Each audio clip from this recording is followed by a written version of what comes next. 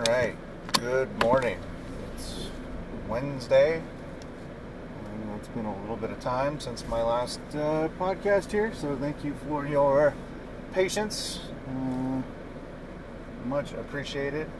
I did get one hijunka as the secret word of the day from last week, so that podcast had 3 plays, so still waiting for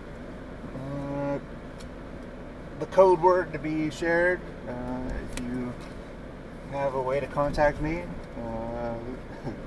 I'm gonna put my email, an email that you can contact me at, in the notes for this podcast, just to see if anyone out there is listening that maybe doesn't already have my contact information.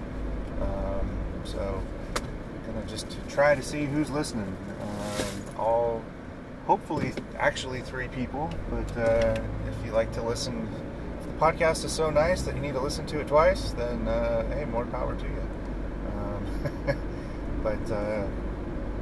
So yeah, been out a few days, won't go into that, but as I've caught up on emails a little bit this morning before coming into work,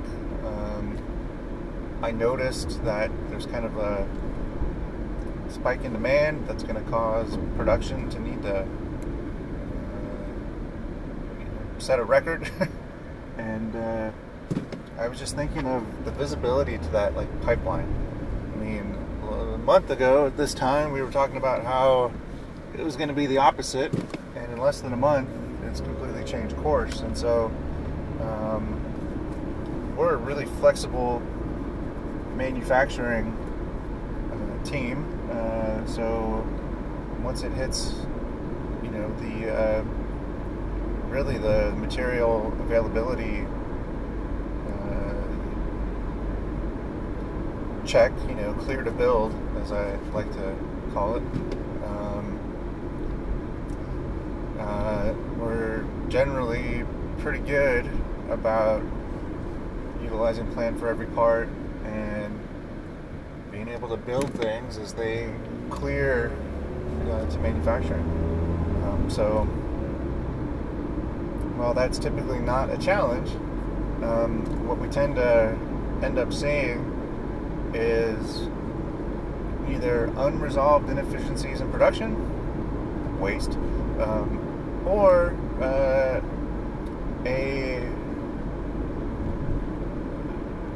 lagginess in the response to people needs. And so people needs, as they come up, there's a correlation between output demand and people needs. And well, I think that eliminating waste will make us less sensitive to changes in demand.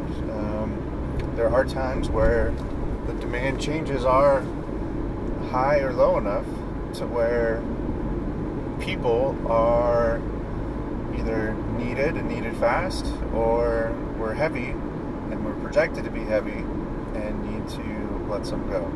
I mean, it's part of having a contingent workforce, and that's just kind of the way it is. To go on a tangent, which I will, Tesla is coming to town. They are going to be probably 15-20 miles south of our factory, and their entry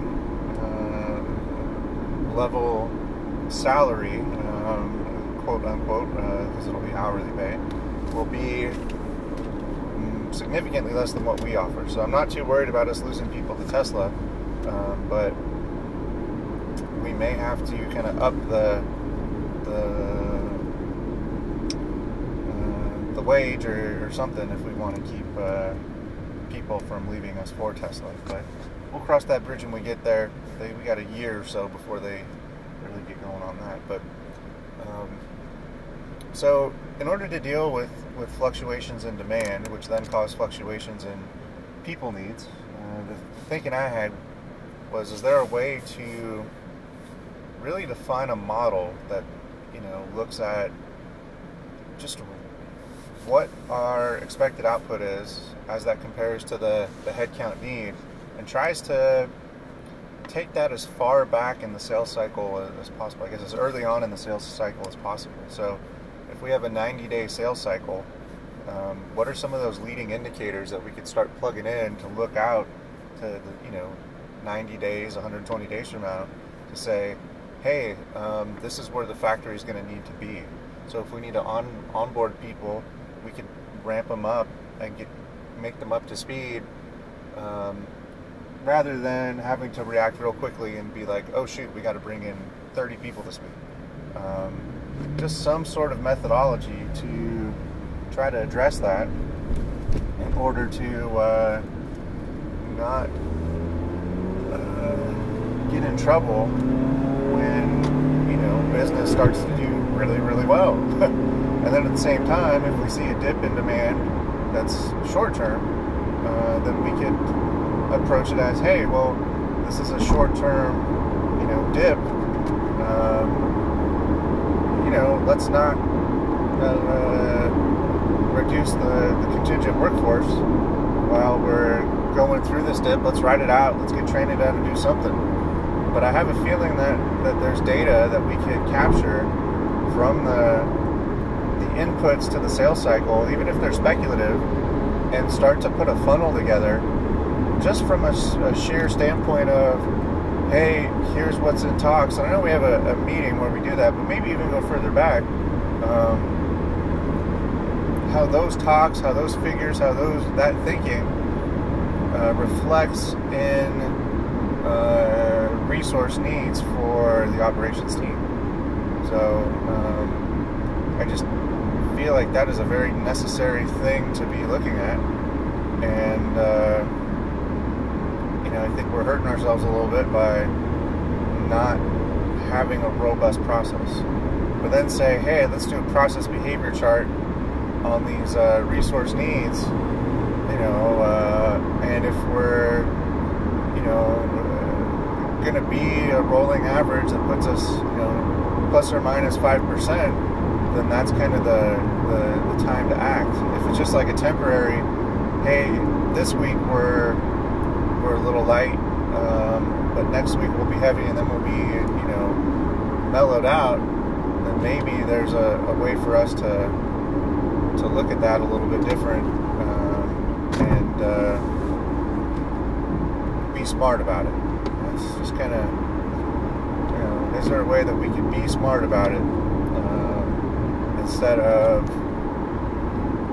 being very reactive, and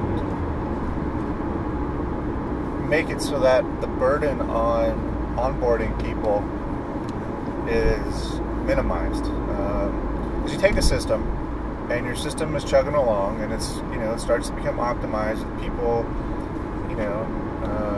and functions and roles, and then your system needs to have more resources to function correctly, and you lose efficiency anytime you're training somebody. But then you bring on more people, so your people that are trainers who maybe are needed because of the demand fluctuation, your trainers are now not full-time contributors to the operation, which is understandable and needs to be planned for, and I don't think we cover that well enough. So and we're working on it, having dedicated trainers that are only treated as a partial contributor to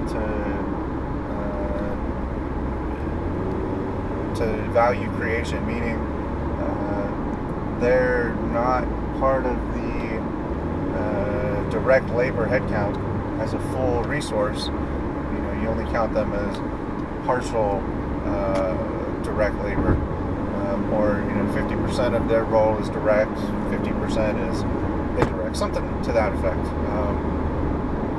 Scott did this well with his production planning tool in Ventura, where he would treat like leads or people with the role of adjuster as partial resources, because the work they were doing was necessary from an admin standpoint, but not necessarily value added. Maintaining a schedule and reprioritizing and all that stuff is necessary, but I don't know that the customer is necessarily paying us to rearrange how we do our work every day. That's not really a value-added step. Schedule it one time and be done with it. Anyway, I digress. So that's what I'm trying to think of. I know I typically tend to come up with ideas of things to do at a much greater rate than actually doing them. So this is one that, as I kind of start attending some more meetings that talk about the inputs to the business cycle, that I feel like I'll be able to understand a little bit more, and be able to comment on, and give some ideas too, how we make this happen.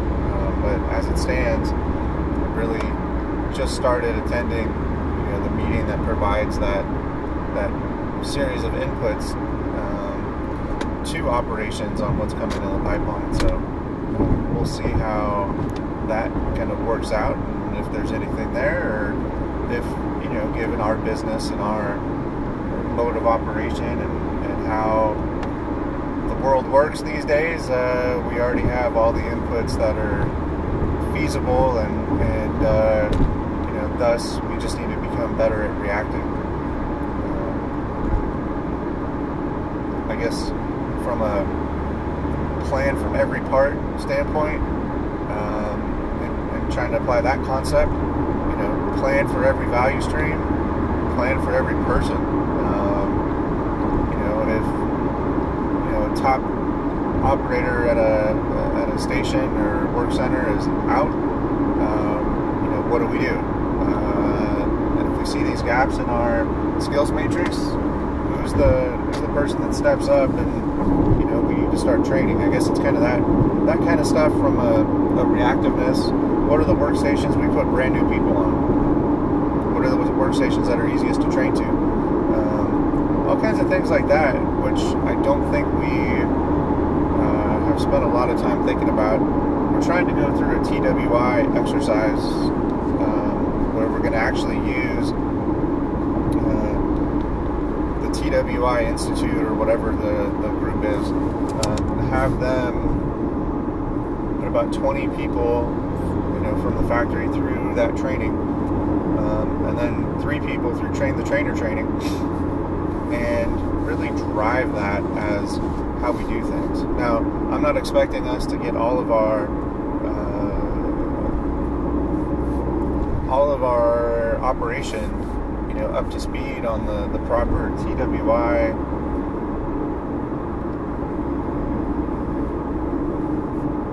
sets of things. I'm sorry, I'm blanking on all the TWI terminology. Your job worksheet that tells you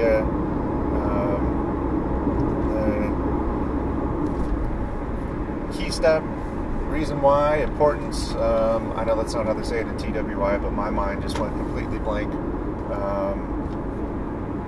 It's been somewhere else the last few days. So if you're familiar with TWI, there's a reason why you do it, the way you spell out the steps, and so on. If you're not familiar with TWI, check it out, Training Within Industry. It's a way to sufficiently but concisely communicate the steps required to complete work.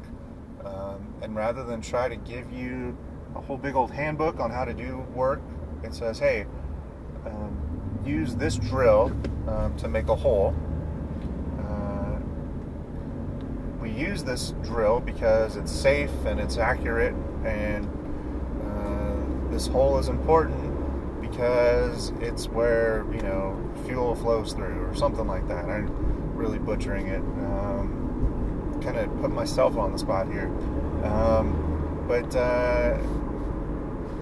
through TWI, you're able to ramp up training and get people up to speed on the job they're doing, and really get them to have like an understanding of the job at a much quicker rate than if you just try to tell them everything. So TWI became popular during World War II when required to fill the factory where all the females in the United States that were had typically, tradition was, work from home or be, homemakers. And as that shifted, that population from homemakers to factory workers, there needed to be a way to efficiently get them up to speed on the job they were doing. And TWI was the methodology that was widely deployed to get people up to speed. So that's why we want to do it. One. Two, I think it takes standard work to a much greater level than how we're currently deploying it, and makes the importance of good standard work even greater. And it'll give us a way to revise our standard work. I think the job sheet from TWI is a much better deployment of standard work than what we currently do. And so that's how we would end up becoming more reactive to changes in people needs. Anyway, I'm parking back into my favorite spot. I'll work on my experiment there another day. I see people kind of wandering around, so I'm wondering if that means we got people starting today. We'll see. Anyway, thanks for listening. Talk to you next time.